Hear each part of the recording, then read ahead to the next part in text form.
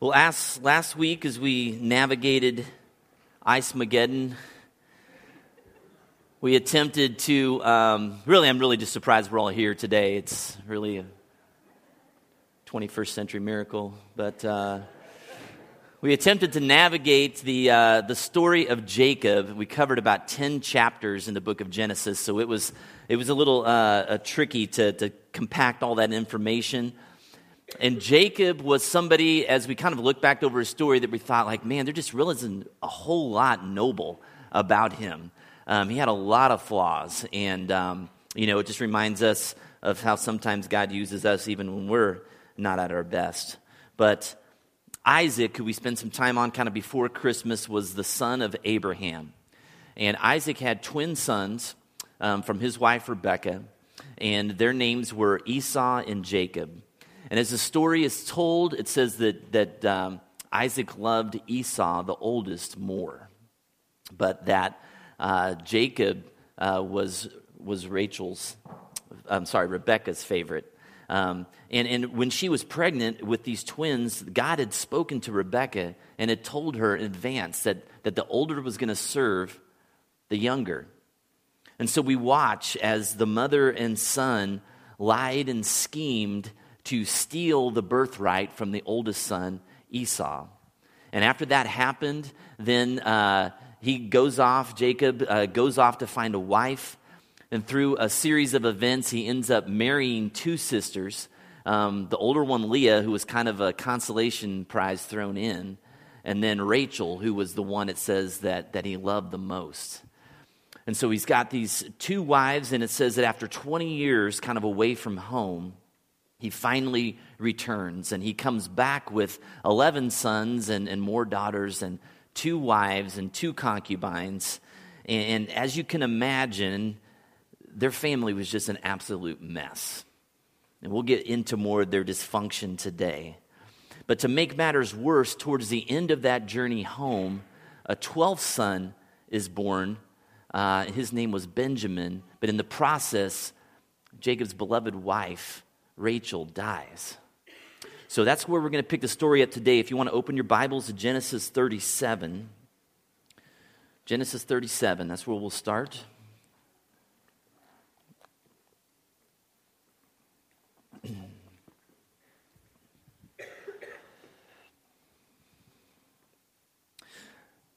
In verse 1, it says, Jacob lived in the land where his father had stayed, the land of Canaan.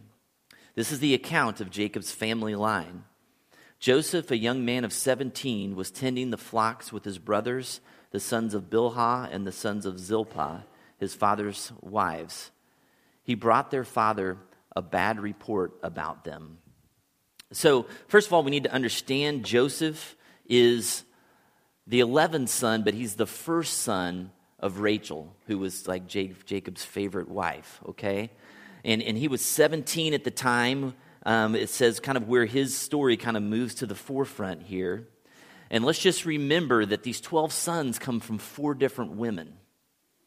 So you can imagine the jealousies and the contentious atmosphere that probably surrounded that family at all times as the brothers kind of jockeyed for dad's approval and had all these different moms. And so it comes as no surprise then that Joseph goes to his father with a bad report about his brothers. His brothers were kind of notorious for not being of the most high character. I want you to flip back just 2 chapters to chapter 35, verse 22. We'll see just an example of this. So 35 verse 22 says, while Israel, or Jacob, remember God changed his name when they wrestled, was living in that region, Reuben, who was his oldest son, went in and slept with his father's concubine, Bilhah, and Israel heard of it.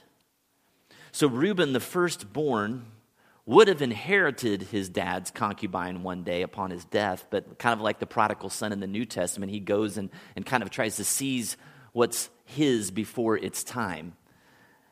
And he also is sleeping with his brother's mom, which is complicated, okay? So this was all very arrogant on Reuben's part, okay? And just as a little side note here, I think it's important for me to let you know this, that all of this stuff that's going on, the multiple wives and the concubines, God doesn't approve of any of this. okay? This is not how he set up marriage. When you look back at the garden and Adam and Eve and how he saw a husband and wife coming together, it didn't include multiple wives and all this stuff. So all the examples of, kind of starting from Abraham on down, where you've got these additional wives and servants that they take in, all of those examples are pretty much just men trying to take matters into their own hands. A lot of times it had to do with infertility and these promised children that God said they were going to have, but they were impatient on God, so they kind of started just trying to say, well, I'll sleep with this girl and maybe God will fulfill the promise through this person. And so it's all sinful.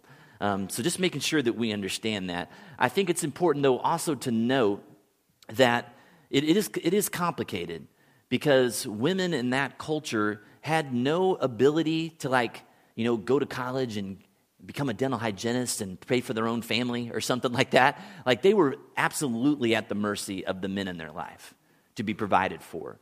So it'd be very easy for a man, under the guise of caring for the poor and the vulnerable, to take in a widow, or maybe, they had rules about, if your brother's wife died, that you had to take her in, because then she was a widow left by herself, and provide us an heir for her. And so it was a lot more complicated than we think. Whether it was sinful or not, it was still just a complicated culture in which they lived. So let's look at verse 3 and 4. So Joseph comes back with kind of this bad report. It says, "Now Israel loved Joseph more than any of his other sons, because he had been born to him in his old age, and he made an ornate robe for him. When his brothers saw that their father loved him more than any of them, they hated him and could not speak a kind word to him." So here we go again. So Jacob himself, remember, it was the older brother Esau, his older brother, that his dad chose as a favorite. So Jacob himself had been kind of had to live this tortured life of not being the favorite, and now he picks a favorite son, which is how do you not see that this is going to be bad, right? So he picks a favorite son, which really causes Joseph a lifetime of trouble. And then the sin of favoritism is so incongruent with the nature of God and who he is. Paul puts it very clearly in Romans 2:11. He just says, "For God does not show favoritism. He loves all of his creation the exact same. He died for all of us equally." But it didn't just stop there with just, letting everybody know that he's my favorite. He took it another step forward by making for Joseph this richly ornamented robe, right? Broadway calls it Joseph's amazing Technicolor dream coat, right? Looks something like this. Now, if your brother walked in the door dressed in that thing, you'd probably beat him up too, right? Clay Aiken, yes, in post-American Idol days. And this coat pops up in popular culture. We still see it today on Seinfeld. Kramer is dressed in his multicolored coat. And even just in recent months, Bruno Mars in his 24-karat magic video has got kind of a cut-off shorter version of the Technicolor dream coat, right? Yeah, actually that was me on my vacation last week. So this coat's popped up from time to time, but the significance of this robe, it can't be overstated. This robe just shouted out to everybody just prestige and power. It was a white collar garment, which was basically signifying to all the other brothers that, hey, you guys are going to do the hard work, and this guy over here is going to kind of live the easy life. Okay? And even though Joseph was the 11th son, he was the first son of Jacob's first favorite wife, Rachel. So with this gift, he's also basically telling Reuben and all of the other brothers that, hey, Joseph is the one that's going to get the birthright, the blessing, which was a big deal. It usually went to the oldest son. And in some ways, Jacob's probably thinking, well, I'm glad Reuben kind of screwed things up a while ago so that I could kind of pass over him and feel justified for doing that. So all of this favoritism and this code especially delivered into the hands of this immature 17-year-old boy, Joseph, was just kind of a recipe for disaster. And then, as if the robe wasn't enough, Joseph kind of drops this bomb on his family. So I want you to look at verses 5. It says, Joseph had a dream, and when he told it to his brothers, they hated him all the more. He said to them, listen to this dream I had. We were binding sheaves of grain out in the field, when suddenly my sheaf rose and stood upright, while your sheaves gathered around mine and bowed down to it. His brothers said to him, do you intend to reign over us? Will you actually rule us? And they hated him all the more because of his dream and what he had said. Then he had another dream, and he told it to his brothers. Listen, he said, I had another dream, and this time the sun and the moon and 11 stars were bowing down to me. When he told his father as well as his brothers, his father rebuked him and said, what is this dream you had? Will your mother and I and your brothers actually come and bow down to the ground before you? His brothers were jealous of him, but his father kept the matter in mind.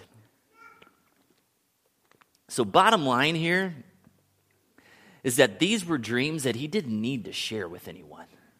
You know? I mean, there's just some times where we just need to kind of keep things to ourselves.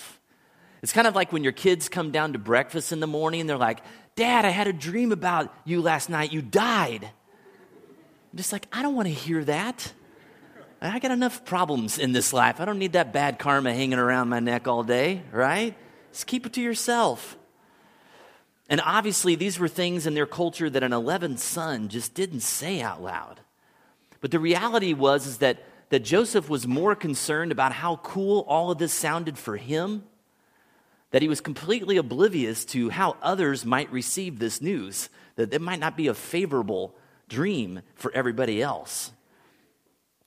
So it's no surprise that all of those factors bred into his brothers this intense jealousy and hatred. Okay, so let's look at verse 12.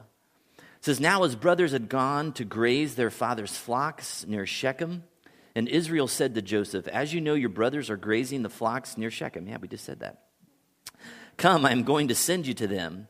Very well, he replied. So he said to him, go and see if all is well with your brothers and with the flocks, and bring word back to me. Then he sent him off from the valley of Hebron. When Joseph arrived at Shechem, a man found him wandering around in the fields and asked him, what are you looking for?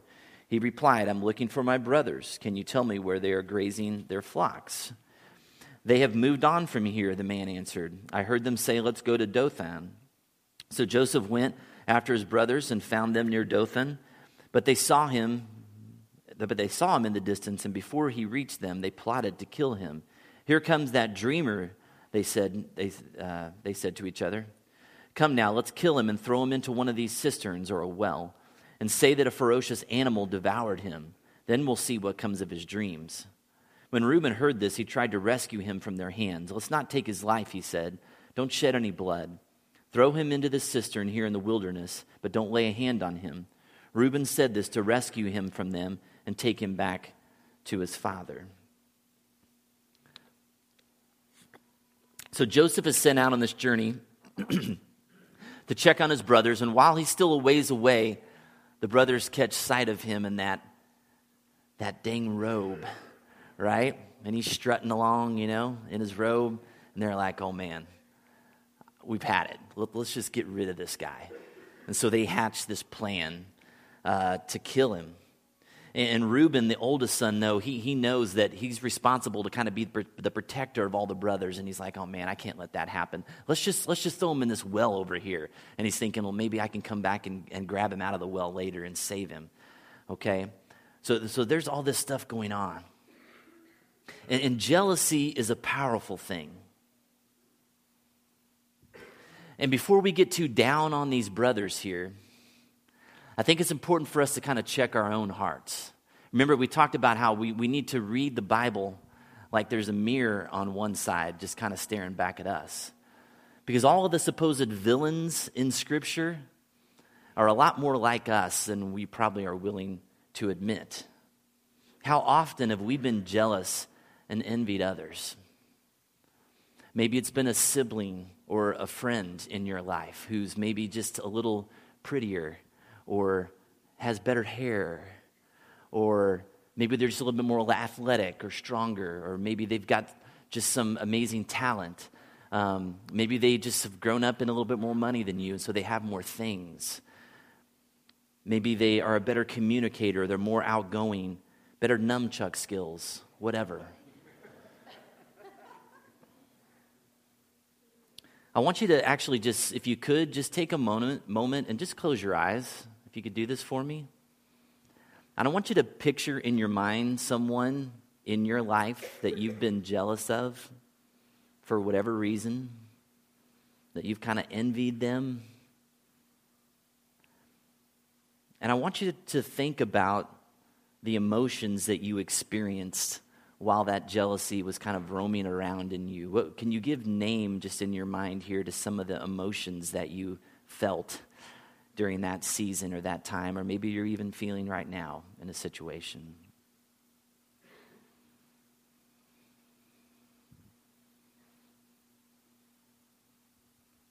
Anybody willing to kind of to name those emotions? What kinds of things are going on in your head? Yeah. Annoyed? Okay. What else? Yeah. Okay. Yeah. What else? Yes. Okay. Disappointment or dissatisfaction with yourself? Yeah, Jacob. What's that? Justified? Okay, like you feel like you've got reason to be. Yeah, that's good. And you guys know this because you've experienced it in life, no matter how old you are probably, that if left unchecked or unconfessed, those emotions that you have, those feelings of jealousy can stir up into bitterness. You find yourself saying things about other people, gossiping, slandering. And they haven't really done anything wrong necessarily. Maybe they have, but mostly it's just that we hate that they have something that we wish we had. And it really just kind of reveals a discontent in us over kind of our circumstances or kind of who God made us to be. And it can lead to some really ugly things, whether we say them or not, of just thinking things in our minds that are just really not godly, that if we probably spend some time thinking about it, maybe we've been ashamed of at times. So let's look at verse 23.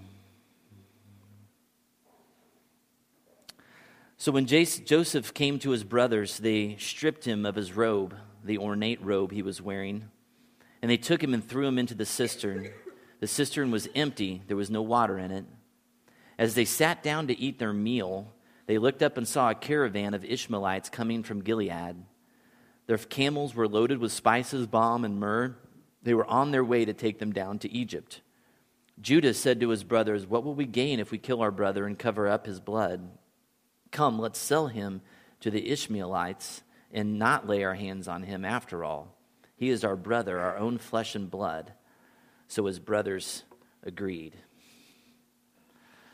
So now we really see how cold and callous these guys are, right? They throw him into an empty well, and while he's over there probably screaming and crying their names, they're eating a turkey sandwich and a bag of chips, right? That's how bad this is. And it's kind of at this point of the story, too, where I kind of like took a step back and I was like, I wonder what Joseph is thinking now at the bottom of the well. Like, I wonder if he's kind of playing the record back and thinking, man, I probably shouldn't have come across like that. Maybe shouldn't have said that or shared that dream. Or I think he's probably taking inventory a little bit. And now this situation is really tricky because while he's screaming and they're eating lunch, some travelers are coming. And they're thinking, this is going to look really weird when we're just over here ignoring the cries of the guy in the well and doing nothing. So Judah kind of steps up with this plan. It's like, we got to get him out of there. Maybe we should just sell him, and then maybe we can at least make some money off of him, right? He's a real sweetheart. Never is there a conversation about, man, maybe we should kind of check ourselves. Maybe we're part of the problem. And all of us, instead of brooding and brewing up schemes to punish others so that they get what they deserve, maybe our time would be better spent kind of cleaning up our own side of the street and asking ourselves, how am I sinful? How am I in equal need of mercy as the person that I'm jealous and envious of? Let's look at verse 28. It says, so when the Midianite merchants came by, his brothers pulled Joseph up out of the cistern and sold him for 20 shekels of silver to the Ishmaelites who took him to Egypt. When Reuben returned to the cistern and saw that Joseph was not there, he tore his clothes. He went back to his brothers and said, the boy isn't there. Where can I turn now? Then they got Joseph's robe, slaughtered a goat, and dipped the robe in the blood. They took the ornate robe back to their father and said, we found this. Examine it to see whether it is your son's robe. He recognized it and said, it is my son's robe. Some ferocious animal has devoured him. Joseph has surely been torn to pieces. Then Jacob tore his clothes, put on sackcloth, and mourned for his son many days. All his sons and daughters came to comfort him, but he refused to be comforted. No, he said, I will continue to mourn until I join my son in the grave. So his father wept for him. So apparently Reuben hadn't been a part of the plan, because it says he kind of comes back and he freaks out. He's like, where is he? Because he knows his father is going to hold him responsible for this tragedy.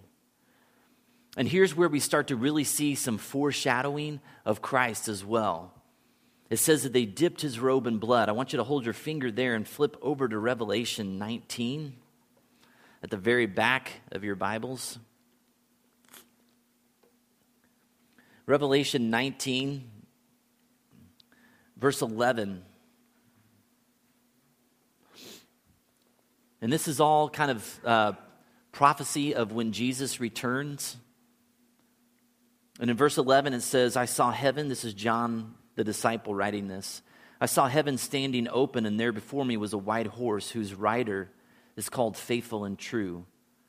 He's talking about Jesus. With justice he judges and wages war. His eyes are like blazing fire, and on his head are many crowns.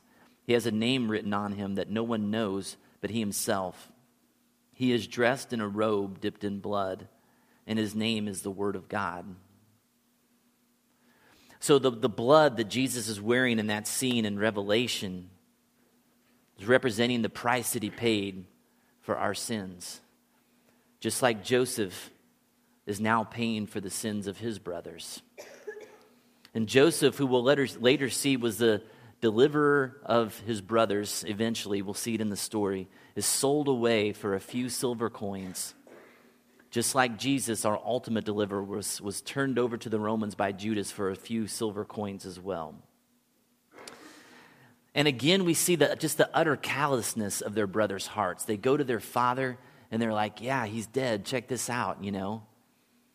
And again, probably totally underestimating how devastated his father was going to be. His father lived for years thinking that his son had been ripped apart by a wild animal. That would be hard to live with. And Jacob is absolutely distraught. And our sin can really destroy people if we're not careful. And I know it's true of me. I think it's true of most of us. That we want to kind of lessen what we think the impact of our sin is on other people. We want to believe that what we're doing isn't really that bad.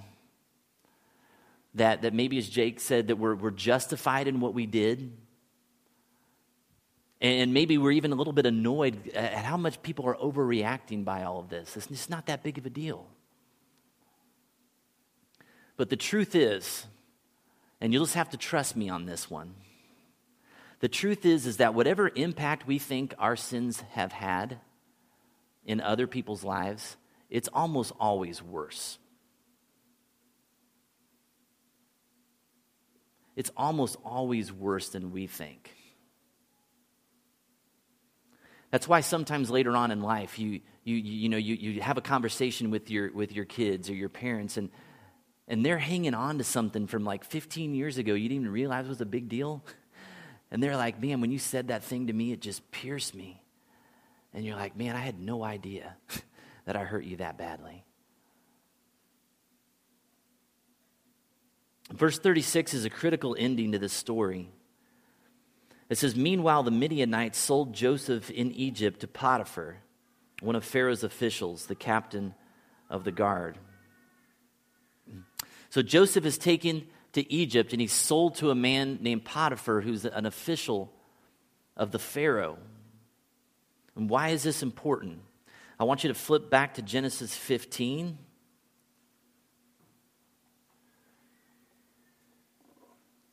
This is God's original covenant with Abraham. Genesis 15, look at verse 12. It says, as the sun was setting, Abram fell into a deep sleep, and a thick and dreadful darkness came over him. Then the Lord said to him, know for certain that for 400 years your descendants will be strangers in a country not their own, and that they will be enslaved and mistreated there. This series of unfortunate events is so critical because this act of hatred and jealousy and deception actually became the fulfillment of a prophecy given to Abraham many years before. And God was moving in the midst of this tragedy to put into place the pieces that would lead to the Israelites' ultimate redemption. And so those brothers could not have known at that time that everything that they were doing, all their actions were actually fulfilling Joseph's dreams that he had shared with them. It was still many years away in the future, but one day it would all come to pass. Just like the Pharisees in Jesus' day, the religious leaders, they could not have known that their murderous actions against Jesus really led to the fulfillment of God's purpose for his one and only Son. His mission to be killed and resurrected, to be the salvation for the whole world, including the very Pharisees that put him on the cross. It's no mistake that when we see characters in the Bible who are a type of Christ, we talked about how many of the characters we looked at are types of Christ. They're foreshadowing his ministry. That almost always their lives are characterized by a pretty significant amount of suffering. Joseph has already suffered quite a bit here, right? He's been disowned by his brothers. He's been thrown into a well. He's been sold into slavery and had to go to a foreign land. It's been rough. But honestly, as we'll see in coming weeks, his suffering is just getting started. It gets worse for him. And there's no glory without suffering. That's why Jesus, when he came, and if you look at his words in the Gospels, he makes it very clear to people in the crowds. He says, guys, listen. It's a narrow road that leads to life, and only a few are going to find it. Because my calling to my followers is this, to deny yourself and to take up your cross daily and to follow me. You better consider the cost before you decide to jump on my team. It's not going to be easy. But the paradox in all of that is that as we lay our life down and pick up that cross and follow him, that's how we find life. That's how we find freedom for ourselves and the ability to be leaders to take other people to freedom as well. I want you to turn your Bibles one last time here to Acts 14. Acts 14. It's page 1007, 1007. Acts 14, verse 21. This is Paul writing. Luke is writing. He's talking about Paul. They preached the gospel in that city and won a large number of disciples.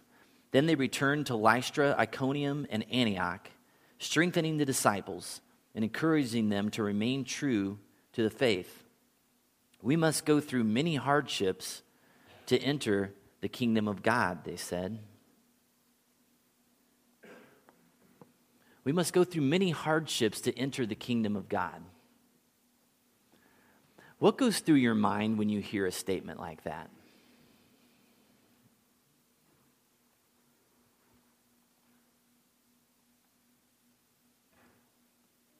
Yeah. Do what now? The path to Christ is rough and hard. Okay. The path to Christ is rough and hard. What else? How many is many? Be more specific. If it's 10 hardships, I think I can do it. Just don't put me through 12. Yes, Aaron.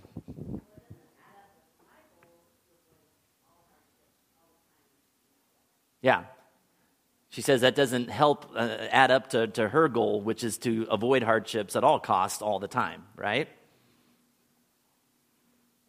What else?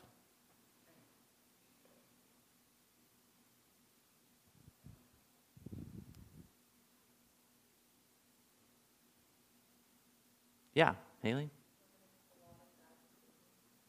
Do what now? Okay, we're going to make a lot of bad decisions. Brad? It's kind of the opposite of what Christianity tells us today.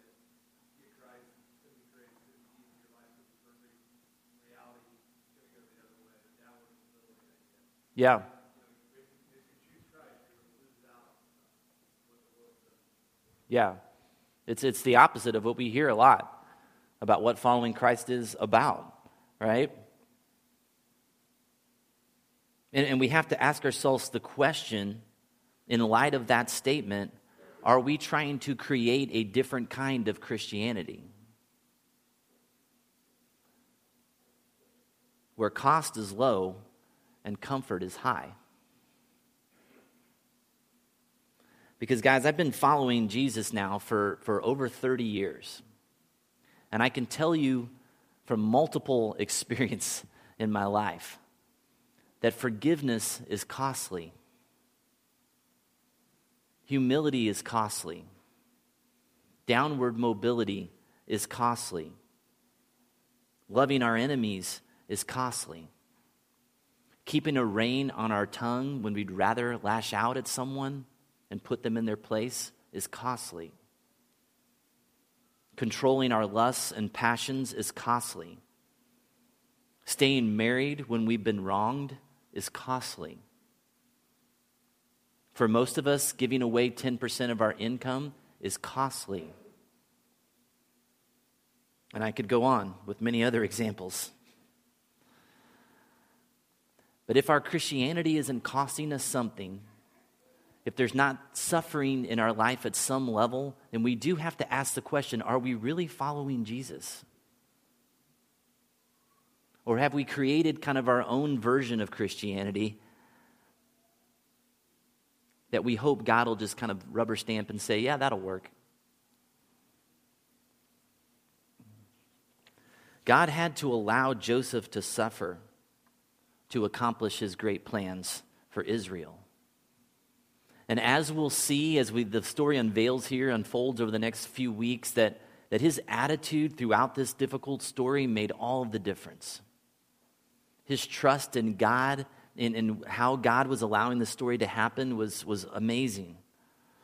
And we have to ask ourselves the same question, is do we trust God enough to believe that our sufferings, whatever circumstances are difficult in us, whatever trials and tribulations we've gone through, will go through, are going through, and no matter where they came from, whether they were a result of our own sin, the sins of somebody else in our life, bad luck of just living in a broken world, or actually God-ordained sufferings in our life,